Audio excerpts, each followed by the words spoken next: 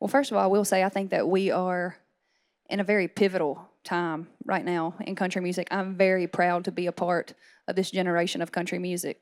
You got Jelly Roll, you got Morgan, you got Hardy, you got Luke Combs, you got folks like Ashley McBride and Kelsey, and they all look different. They all sound different. They all have different stories. They all come from different places, and I think it's really important for that to be a thing because there's a lot of different kind of people in the world who need to hear all the different sides of stories.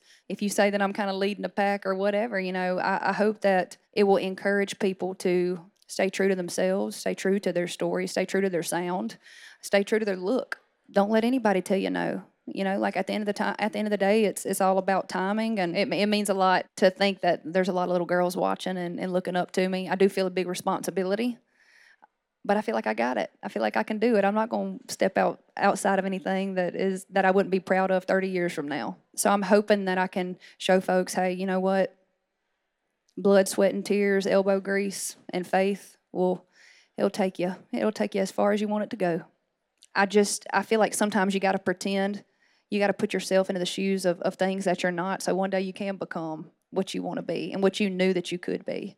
And that's what I do. When I was those lonely nights in my camper trailer out in West Nashville, I was envisioning myself being here. I was waiting outside of the Bridgestone to get a little wristband so I could maybe be down in the pit, and just feel like I was a part of this industry.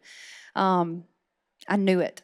I knew it with every fiber of my being. And that sounds wild, but it's true. And I think a lot of people around me, my mama and my daddy especially, they knew it too. And I've always had kind of a weird sense of peace about it. But I do feel like I'm right where I'm supposed to be.